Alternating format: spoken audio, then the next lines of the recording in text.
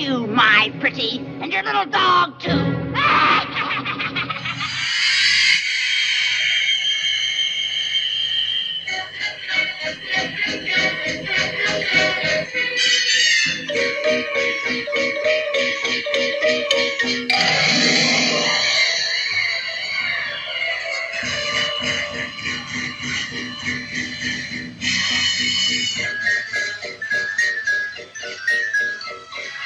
Greetings, mortals, and welcome to episode 5 of A Podcast But Evil. I'm Doug Leaf. I'm Dan Oster. And this week we are talking about The Wicked Witch of the West. I can't help but note we've got another green woman. That's true, you're right. I didn't even think of that. This is our second green female character. Well, next time we pick a female, we'll have to go out of our way to find one of a different color. Yeah, people are going to start saying that we're profiling. That's true, although she is not green in the book. So, okay. Yeah. Spoiler for a book from 1900. She's not green in the book. In fact, I was thinking last time we started off the episode by me quizzing you or asking you to tell me what you knew about this character. But this is everybody has the movie in their DNA at this point. So I thought rather than ask you what you know about the character from the movie, which everybody knows, I'll see if you know anything about the character from the book. Wow, we've only been doing this twice, this feature, and now you're already throwing a curveball at me. I figured I had to. If I asked you what you knew from the movie, it would be easy. Fair enough. Okay, well, I'm gonna be wrong then if they've made so many changes. So I know that she's not green. Right. I know that. Is her real name Elphaba? It is not. That is actually not canon. That's just from Wicked, which we can talk about. But yeah, she is. That is right. The Elphaba is a reference to L. Frank Baum, who wrote the book. I see. Okay, So is her first name Wicked? Name Witch? She has no name in the book. No name. She's just the Wicked Witch of the West. She is just known by her rapper. Yes, she's just known by her honorific. Okay. Well, man, I don't know much about her from the book. I mean, I would really only guess stuff from the movie. So maybe it's just worth it to. All right. So how is she different in the book? What are her stats? So, stats from the book. She has one eye. Not clear. I don't think she's a cyclops. She is sometimes depicted that way, but she usually is shown as having an eye patch. She does not ride around on a broomstick. She rides around on an umbrella. Which, one, makes her the penguin, but two, kind of makes sense, because just as in the movie, her weakness is water. So you would think an umbrella would be a useful thing to have. Instead of like dust bunnies. Right. Interesting. Rides around on an umbrella. So do we get the stereotype, the vicious stereotype that witches ride around on a broomstick from the book? Or from the movie? Sorry. I don't think so. I think that probably goes back to like Salem. Although I did not look at historical depictions of witches, presumably but yeah, Frank L. Baum was trying to flip the script on that one. Perhaps, or he was trying to at least. There's not a lot of justification in the book for why water is lethal to her. It's even less than in the movie where it comes out of nowhere. But she is the closest they try to give you is that she's a dried up old husk, like being evil has dried her up. And so, and the other thing is just for that general notion that like, oh, water is purifying and she's evil. So that's why water destroys her. So, but but I guess maybe the umbrella is meant to be kind of a clue to the audience ahead of time that, oh, she doesn't like water. And also the land. So Oz is divided into 4 quadrants, it's not just north, south, east, and west. They're actually considered like 4 different countries within Oz. So her country is called Winky Country, and it is terrifying. Yeah, I know. So the 4 countries in Oz you got Munchkin Land in the east, you've got Gillikin Country in the north, Quadling Country in the south, Winky Country in the west, and the Emerald City's dead center. But I always feel like. It takes a lot of great skill when you're inventing a fictional universe to not just have things sound like they were pulled out of your ass. This might be one of those situations where it didn't quite take, Yeah, it depends on. I didn't get in. I was trying to look for like what was Baum's inspiration, and I couldn't find anything other than maybe suggesting things like Grimm's fairy tales. Like he's definitely working off of a fairy tale kind of, I won't say motif, but like, because it's a little longer and more in depth than a fairy tale, but definitely like she's just a wicked witch. Like she's not a particularly nuanced character. She's just, she is just like any wicked witch you'd find in a grim fairy tale. So I sent you a picture of her. Those quadrants are, she's from Winky Country. Yes. What are the other ones? Gilligan Country in the north, Quadling in the south, and the Munchkin Land in the east. Okay. And it's funny because the quintessential example to me of made up names that I grew up with and didn't sound weird to me were all the things in Star Wars, It's like Tatooine. But then I start to realize that like there's a greedy guy and his name is Greedo. Right. It starts to slip a little as you get older. What was that one? I guess there's no avoiding it. There's a Sleaze Baggio, right? Oh, well, that's in the prequels. Oh, that's in the prequels? Like Elon, like Sleaze. It's like Sleaze Bagano. It's not quite Sleaze Baggio, but it's not. Oh, who I was thinking of was Salacious B. Crumb, which is also, one of those names. That's that's a little. So it definitely happens, but when you're a kid, you don't really notice. And this is a book for children, right? And so Winky Country, the reason I wanted to mention that is that the land is like supposedly kind of dried up. Like she has cast some sort of a spell to keep it from raining. So like the land is just desiccated. Again, going with water being lethal to her. So that's there. The other thing is she's apparently afraid of the dark in the books. Oh, which is kind of odd. And her depth. Yeah, and her castle is like not this foreboding fortress like is shown in the movie. It's more like a beautiful palace and everything's gold. Because gold is kind of the overriding, like that's like the color of Winky Country is gold. Each of the it's a good thing there weren't like super fans back in the 30s or whenever this movie came out. It'd just be like, man, totally different. Oh, I'm sure somebody was complaining. Like, there's no way there weren't like angry letters written to MGM Studios about how disappointed they were. It's just we don't hear about it. We need a remake. Hashtag bring back the umbrella. Right.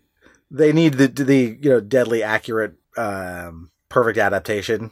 Where they well, actually, it's funny when there was another one, wasn't there? We're thinking of Wicked, but then they made that movie recently, right? Which was, what was it called? Oz the Great and Powerful, the one with James Franco. Yeah, there was yet another one where like maybe that was. I'm sure in the production meetings they were like, "Look, there's a lot of stuff in this book that no one's even seen before." Well, there's actually we're going to do it. There are 14 Oz books. But the witch is dead at the end of the first one, so she doesn't really come back. Oh, okay. There's other adversaries that appear, which, like, for example, there's that movie Return to Oz, the one that terrified us all as children. The Firuza Balk. Right. A lot of that stuff from that movie comes from books 2 and 3. Oh, interesting. So they were mining it for that. I texted you a picture of an illustration of the witch from the book, and it is radically unlike Margaret Hamilton in the movie. Let me see if I can look at it because I'm obviously using this to talk to you. Mm-hmm. Oh yeah. She looks kind of like William H. Macy. I didn't see it before, but now that's all I see. And she's got this golden cap with a picture of the monkey on it, and this is an interesting power of hers in the book. So like in the movies, she commands the flying monkeys. She also has the flying monkeys in the book, but they aren't like her just like normal servants that work for her. The cap commands them, and she has anyone who wears this golden cap can command 3 wishes of the monkeys. And so she uses her first one to enslave Winky Country. She uses the second wish to fend off an attempt by the Wizard of Oz to depose her and take back Winky Country. And then the third wish she uses to try and stop Dorothy. But that's it. That's like all the monkeys she gets. Oh, okay. So this really has the qualities of a story that someone was making up on the fly to a child. Is that like the... There's a little bit of that, like, and then. Yeah, and then 3 wishes of the monkeys, who you control with a hat. Yeah. Other than that, it's fairly similar. The other difference, really, between the book is not so much the character, but the story structure. In that, the character in the book is not the sister of the Wicked Witch of the East, so she's not so much invested in her death. She just wants to get the shoes because they will increase her power. And so she doesn't appear in the book until Dorothy and the Scarecrow, Tin Man, and the Lion are dispatched to try and take her down. Whereas in the movie, like, she appears in Munchkinland, right at the beginning and kind of harries them throughout their journey, which I think makes that's more sensible as an adaptation. So you get to spend time with the character. Right. Yeah. So this is interesting. So, it's funny because we're talking about this character that no one really has any familiarity with in 2020. We could spend it might be worth it to also explore the source that we know.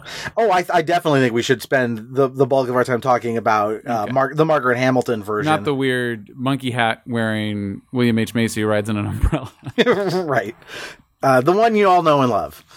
But is there anything else before I harry us out of here? Is there any other details that you think we should know about the book version? No, I think those were the big differences. The rest, I mean, the story is told in a very kind of simple way. I've actually been reading it to my daughter, one chapter at a time. We haven't gotten to the witch stuff yet. We're only at the Cowardly Lion. But when you went ahead, you read ahead, Doug? I did not. No, I read ahead on Wikipedia to get up for this. Okay. But we've watched the movie a bajillion times of late, which is one of the reasons I thought maybe we would do this, because it cuts down on my research time. Because trust me, I've watched the movie enough now to know it backwards, as if I didn't know this movie before. I mean, that's kind of the amazing thing about it. Like, this is a movie from 1939. And yet, like, it's ever present. Like, this is one of those things where, like, every once in a while you get a movie that just becomes timeless. Like, this is a mandatory piece of, like, being alive. Like, you must see this movie. Right. And, it's been forever since I've watched it. You've obviously watched it pretty recently. Do you think that it deserves it, or do you think that it just was, like, right place, right time? It's both. It is an astounding technical achievement for its time. I actually remember talking to my grandmother about this because she saw it in the theaters in 1939 when she was, I'm trying to think how old she was. I think she would have been maybe a teenager at this point, when the movie came out. But she was, remembers very vividly that moment when it goes from sepia to color and being just, bowled over by that and how amazing that was. And the movie is, as a kind of, a technical achievement, is pretty impressive. In terms of special effects for 1939. So this was like the Avatar in 3D of its day. It kind of was. It was a response, partly a response to the success of Disney's Snow White, which had come out, I think, the year before. And there was a lot of this was, to be clear, this was MGM that did it. Yeah, MGM did The Wizard of Oz. But it was, the thought was like, people are into fantasy movies. Like, this was a big hit, so what fantasy story can we do? And the Wizard of Oz had actually been done as, I think, there had already been one or two adaptations of it before this one. Oh, interesting. Yeah, I think one was they might have both been silent movies. But when people say the movie of the Wizard of Oz, obviously they only mean this one, because this is, the towering achievement of an adaptation that it was. But I think it has a lot of things helping it along the way in terms of immortality. It's got absolutely indelible songs that help kind of keep it in your memory. But I was trying to think of... The witch doesn't have any songs, does she? She does not. No, this is our first character, I think, or thing that we've done where it has a very distinctive piece of music to go along with it. Like, you just hear... Well, yeah, you hear those 8 notes. You just hear da-da-da-da-da-da, and you know exactly what it is. Of course, yeah. Yeah. So that helps it kind of live on. So it's got iconic music. It's got very memorable characters. And I was trying to think of a movie that does what it does better, and I couldn't think of one. Like, it is, it's got a very well plotted out, simple hero's journey. It's perfect for kids. It kind of holds up. It's sort of this platonic ideal of something so pure and good that it's kind of like, it kind of gets you, even when it should be cornball or cheesy. It's like got this overwhelming level of sincerity that kind of makes you go like, okay, I'm with you, I'd really honestly rather have too much sincerity than something that's completely cold and antiseptic, which I feel like we end up getting more of these days. Too much focus on the special effects or whatever, and not enough on just the stuff that affects a person. So I'll take it. Yeah, and I think there's a level of their movies have to be kind of detached a little bit. Like, oh, we wouldn't want to emotionally invest too much. We're going to be super snarky through most of this movie, right? And like The Wizard of Oz does not do that. No, it's certainly not commenting on itself. No, but I mean, it does have something to say. It's not like it's devoid of any kind of comment on society at large. I mean, the entire crux of the story ends up being that the Wizard of Oz is a fraud. And I think that that says a lot. That ignore the man behind the curtain. That is a very powerful sentiment that kind of echoed long after the movie of like, okay, that's that is the shorthand for a charlatan. Well, if the wizard himself is really just a con man, like one could ever achieve great power, what does the witch herself represent? Well, the way that do you think? I think the way they do in the movie, I mean, they go out of their way. Here's the difference from the book and the movie. In the book, Oz is a real place that Dorothy goes to. In the movie, they make it very clear that this is a dream, right? That she hits her head, and all the key people she meets there. And you were there. And you were there, right? They're all not so much, but you were there, right? And she wakes up from it. But I think there's a lot about the witch being, this is a version of the woman who she is scared of in the beginning of the movie. And this is just a random teacher, isn't she, or something? No, so she is the a rich lady in town named Mrs. Gulch. And at the beginning of the movie, her goal, she's got a court order to have Toto killed because Toto bit her. And no, this is true. So you forget about it. Yeah. You totally forget this piece of the puzzle because it seems like it's not that important. You like what, because you're a kid and you watch it and you go, right, mean old lady hates the dog. Got it. No, but she has a court order for Toto to be destroyed because Toto bit her. And that's why Dorothy runs away, is she doesn't want anything bad to happen to Toto. And then when by the time she gets back, the tornado is happening. But it's interesting. This was a thing too, because in It's a Wonderful Life, it reminds me of Potter, people using the mechanisms of government to do evil things. Well, what's funny to me, I guess not really funny, but that problem is unresolved at the end of the movie. So she wakes up from her dream. Yeah, there's still a court order for Toto to die at the end of the movie. The sequel is Dorothy and Toto on the run. Yes. As fugitives from justice. Right. But getting back to your original question, which is like, why it's that I think, the witch obviously represents someone Dorothy is dealing with in real life. That this is like, she doesn't just want to kill the dog now. She is coming after you. She's going to kill you. Yeah. And I'll get you, my pretty. And your little dog too. Right. Yeah, exactly. Like, and one of the things I like about her in the movie is that, like, I don't know what the opposite of the save the cat moment is. What you would call that in screenwriting. But like every once in a while, to define it, this is that's true. God, what's the name of the guy who wrote it? That book? Do you remember? I don't know.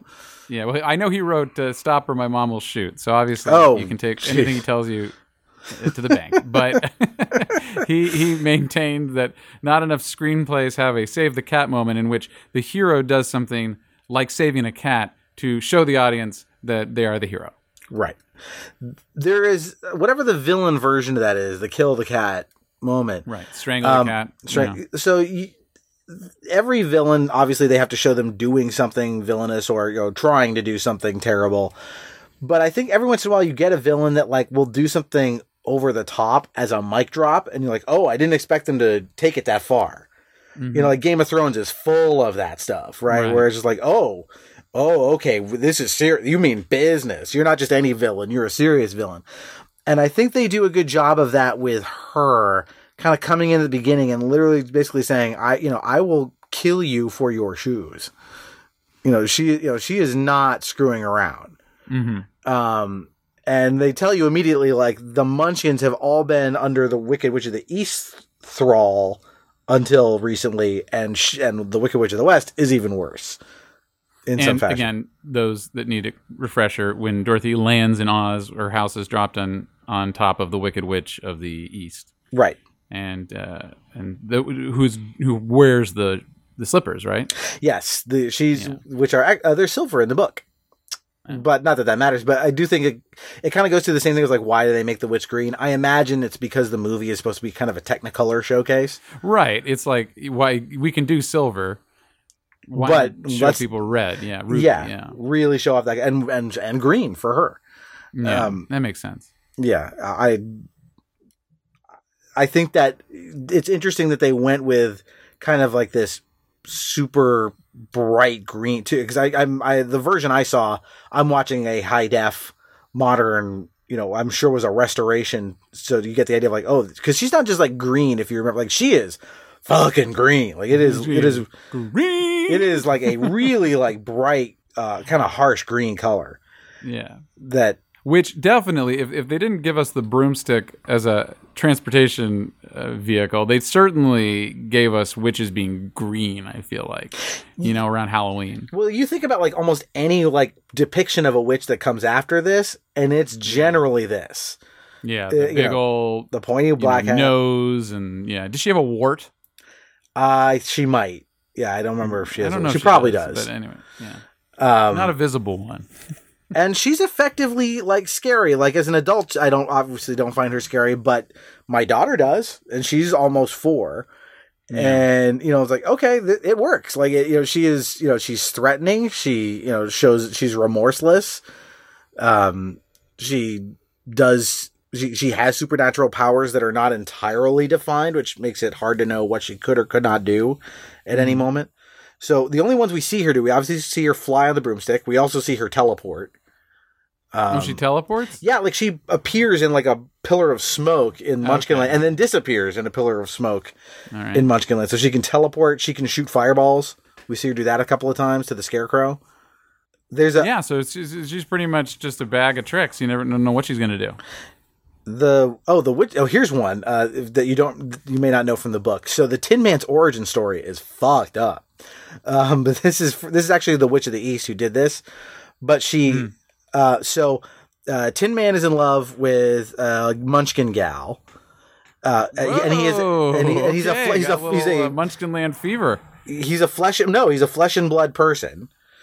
And the girl's mother doesn't approve. But like a human and a munchkin. I mean, that's it's interesting. Does that make me horrible? I mean, for 1939, or 1900, that was a big deal. Was a munchkin. I'm talking about a munchkin. They're not real. Okay, go ahead. Anyway, so mom does not approve of the this. Lollipop Guild after this one. Jeez. I have a Lollipop Guild thing to share too when we get done with this. But so okay. So she goes to the Wicked Witch of the East and says, "What can you do for me?" The Wicked Witch of the East enchants the Tin Woodman's axe, so it cuts off his leg. So he goes to get a tin leg as a replacement, and it keeps hacking off body parts until he's all tin. That's really his fault. Yeah. Hack off one limb, shame on you. Hack off 2 limbs. Right. How many times does this have to happen before you go, maybe it's the axe? Yeah. But still. When is it going to hack off, my little woodsman? But that's really freaking gruesome. Yeah, that is gruesome. That's a weird thing. That's total early 1900s kids books for you. Yeah. This is going in. So you can see why they didn't put that in the movie. yeah, that would be a lot. Yeah. Okay, so in the movie she's got kind of a legitimate grievance. Well, Dorothy did kill her sister.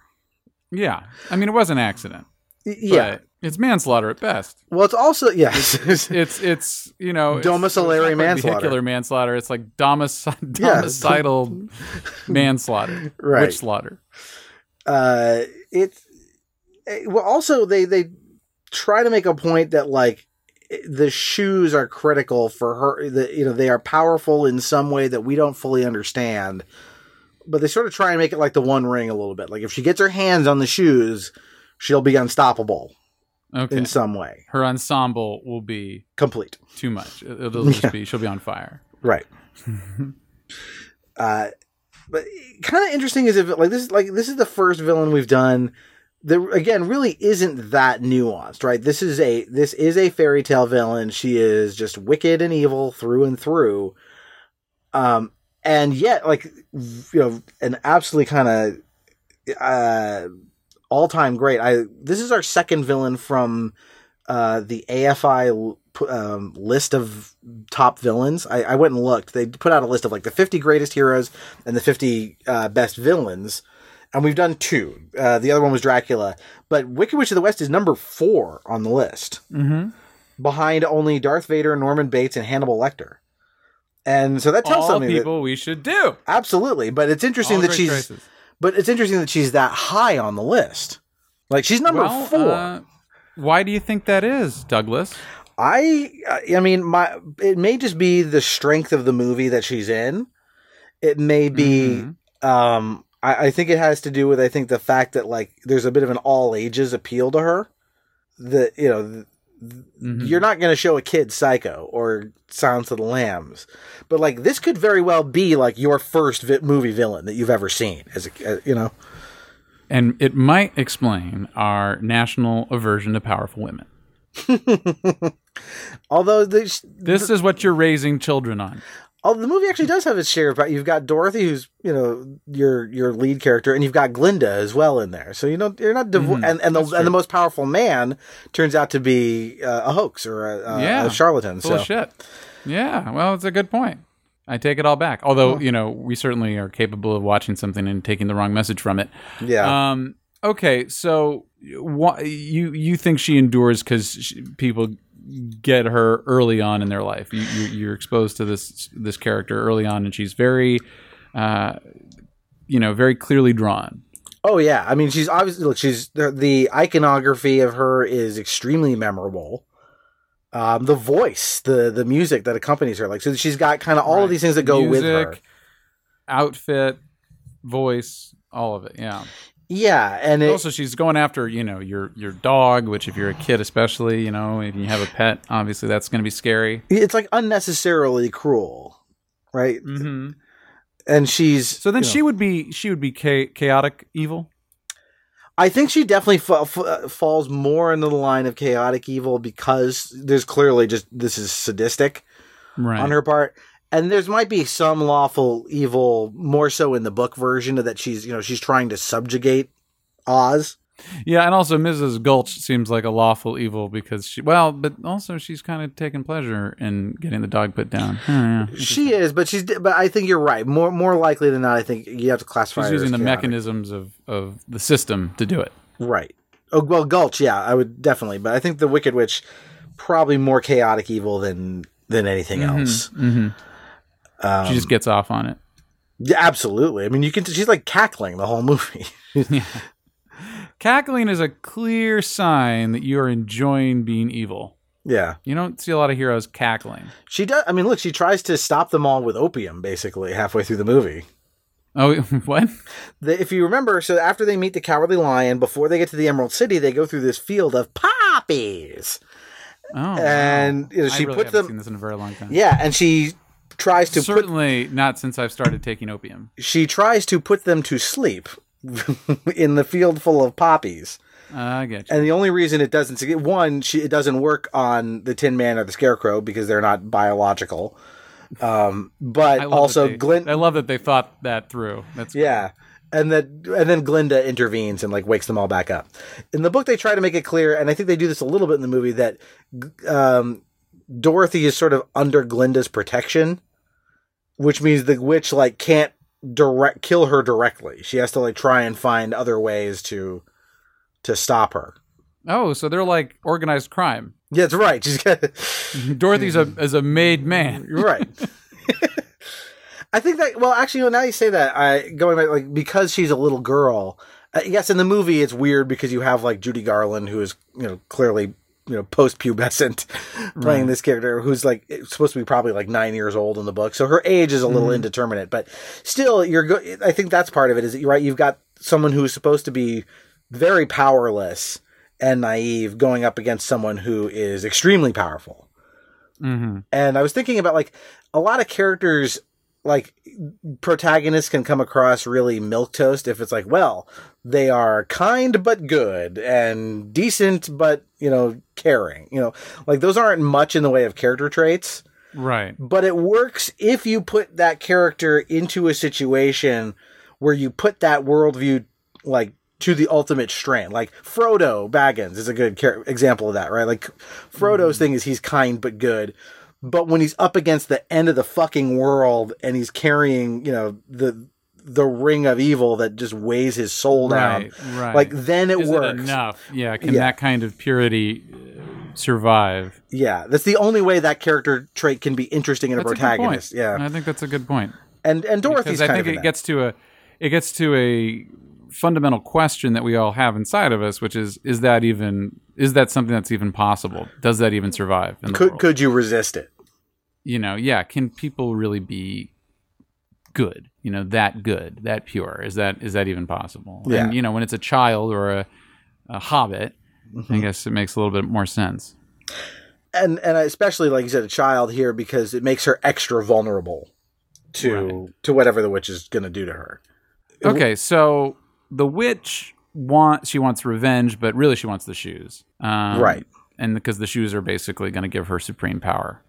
So she's yet another power-hungry villain. Yawn. But she gets a rewrite in the very popular musical Wicked. Based on the popular book of the same name.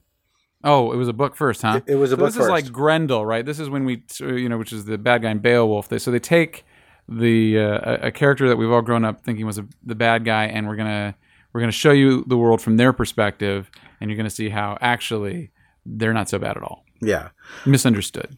And I like Wicked. Celeste is now into that too. She's been listening to the songs over and over again. She really likes it. And it's fun. I don't think it is. You couldn't actually like watch Wicked and then go watch this movie and go like, oh, this is definitely happening in the margins. Like there's too many things where it's like, no. Right. It's basically a complete retcon. Yeah. Yeah. They aren't perfectly compatible, but that's okay because it's still, it's fun. It's not like Rosencrantz and Guildenstern or something like that. Yeah, exactly. Like it doesn't quite sync up. Mm-hmm. But I enjoyed it. I think it's, out of all of those, that's become kind of a cottage industry, right? Of like, oh, well, what if the bad guy was really the good guy? Sure. But but this is one of the earlier ones to do it. So I think when Joker being the most recent example. Yeah, although I wouldn't say that movie makes him the hero. No, but it's his perspective anyway. Yeah, that's true. I'm sorry. What were you saying about Wicked? Oh, just that, when you're the first one to kind of get out there and plant your flag, like you get the pass. In other words, once it starts to become a cliche, but I think it does a good job. Since she's clearly not a villain in that, we don't really need to talk about that incarnation too much. I think, if I recall, I did see Wicked a long time ago. It's kind of, is it? I mean, it's prejudice against her. The fact that she's green, I think, comes up. Like, isn't it kind of? She's sort of treated. It's like racism in a way, isn't it?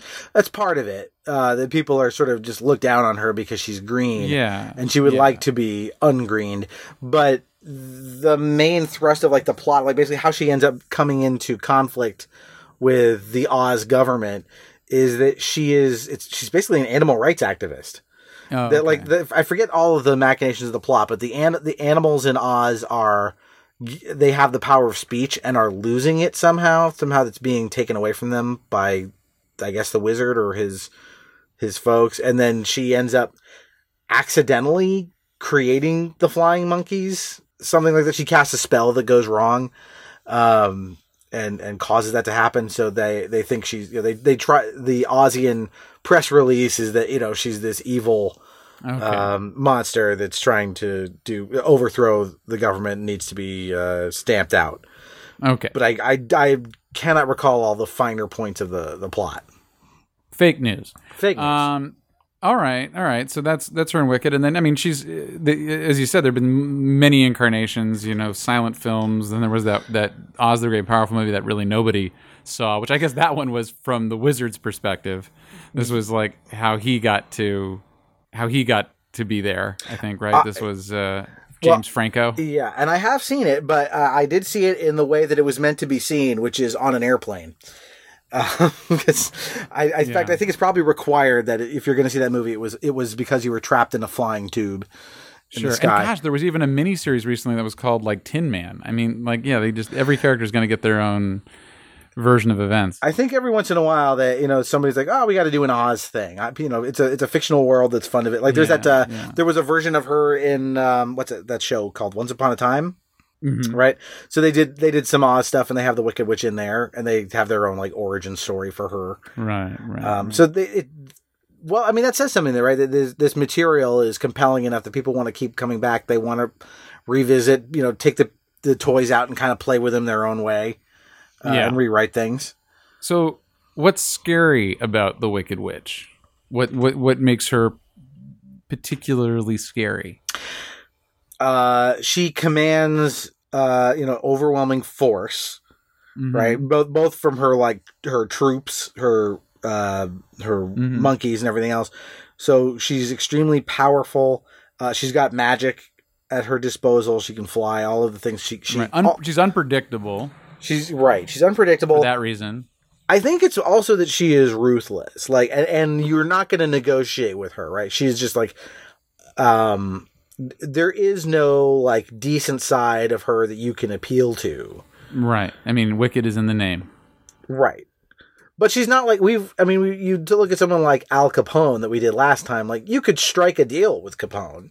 You could work with him and try to avoid his wrath, right. But with the Wicked Witch, she once you're on her shit list, yeah, that's it. Absolutely. Like she's going to come at you until she gets you, or you dump a bucket of water on her. Right. That's exactly right. Like I think, and the idea of something that is remorseless and won't stop. Like you would look at The Thing, right? That's what's scary about that. Again, you're not going to negotiate with that either. It's just going to keep coming at you. And she makes it quite clear in the movie that that's what's going to happen, right? Like she keeps appearing over and over as she's making her way down the yellow brick road. Like all of a sudden she's there and she's throwing fireballs at you. Right. Yeah. So yeah, it's that unpredictability. I'm going to say that is scary. I mean, that coupled with the fact that she's persistent, she's just going to come at you and you don't know how, which is very, very unsettling for people that not know the future, not knowing what's going on, That's a very primal thing. Yeah. Don't react well to that. They start stocking up on toilet paper. Right. I think also there's again, going back to the idea of like this could be your first villain as a kid. Like she is, she's not just ruthless, but kind of like, as a kid, it's hard to conceive, you hope, unless you're growing up, as long as you're growing up in a decent, relatively normal household, that this kind of evil even exists in the world. Like, your world as a kid is like, yeah, people are nice to you. We go get ice cream and then we play. And then no one's gonna threaten your dog. Right. You can't even conceive of like someone's going to say like, no, I'm going to murder you and your dog to get your, like this bright green, monster is going to get you. She just happens to be green. That's true. And that's purely for aesthetic reasons. No, I think that all makes sense as to why she would endure. And she, a lot of these villains we talk about, they're the most pure distilled version of a concept. Yeah. And so that to me is like, just somebody who's just your enemy. I mean, who just says I want you and I'm coming after you. She's a bully, right? Like she's a bully. You know what? That's it. She's a bully. She's the quintessential bully. That's what she is. And you're showing it to kids. So they that's like a lot of their first experiences with a bully. Yeah. Who has magical powers. The worst kind of bully. Really. Yes. So I think that kind of covers everything I wanted to talk about with her. I guess we should probably do the battle, right? So this would be our title fight. West versus Al one Capone. Corner. We have the Wicked Witch of the West. And in this corner, Al Capone. It doesn't look good for Al. I'll be honest. I mean, he has the real disadvantage of coming from the natural world. Yeah, He can't fend her off with magic. I mean, the good news for him is that she is very easy to kill in one key respect. Yeah, if he just had a squirt Tommy gun, he'd be able to take her out. But exactly. Unless this, like Dorothy only manages to do it by total accident. Yeah. Which, narratively is a little unsatisfying. The way you sort of laid it out that she like had an umbrella in the book and like came from a desiccated land and all that stuff. That makes more sense. It's in the movie. It is a little like, that's one way to write your way out of a problem. Yeah, right. It just sort of happens. Yeah. But also vulnerable to bullets. Well, there's nothing that suggests she would be invulnerable to normal, physical violence. So, I mean, maybe a Tommy gun would be enough. But you're saying the only reason she doesn't just come and like Wally stomp Dorothy is that she's under Glinda's protection. Right. Glinda has cast some sort of a spell on her. Okay. I got it. Capone goes to Glinda and, proposes an alliance. That's how he does it. And so, he gets under the protection of Glinda and then is able to, Well, she wants in on that, booze distribution racket. Well, of course, he's gonna have to cut Glinda in on that for sure. Right. She's got, poofy dresses to pay for. Right. That bubble doesn't come cheap. Exactly. Yeah. No, realistically though, of course, I mean, if without any help, I mean, the witch would just come and, zap him, and I think that would be about it. Yeah, I think you're right. I think her supernatural power is probably gonna carry the day. But what I would definitely like to see is an all-out mob war between Capone's gang and the Flying Monkeys. That would be worth seeing. That would be cool to see. Yeah, Flying Monkeys versus Toughs. Yeah, you just shooting them out of the air. That would be pretty awesome. Yeah. So provided that we could somehow make that happen, I think it would be a pretty awesome battle. Yeah. But in the end, I'm going to give the witch the edge there. Although between their two armies, I mean, I do want to say that the guys with the automatic weapons probably have the edge. But yeah.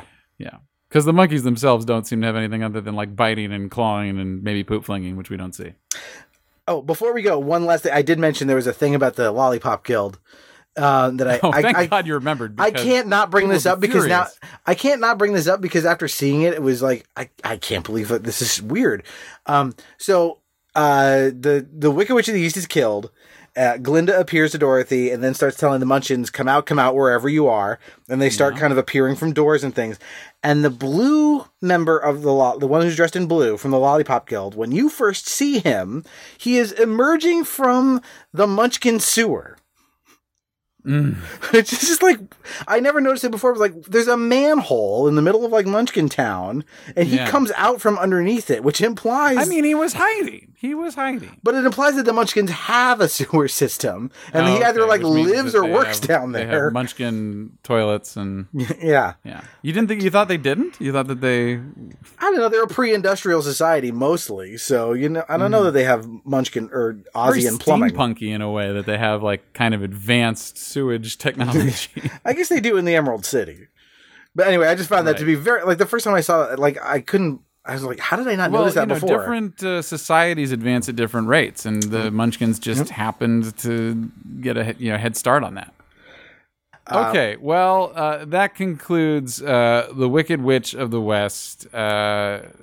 She's great. I'm a fan. So there you go. There's no place like home. If you like this podcast, and why wouldn't you?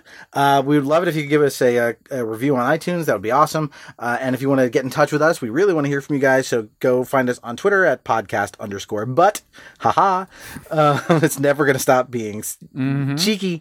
But look for Podcast But Evil on Twitter and find us there. And let us know what you think. Let us know what you want us to cover.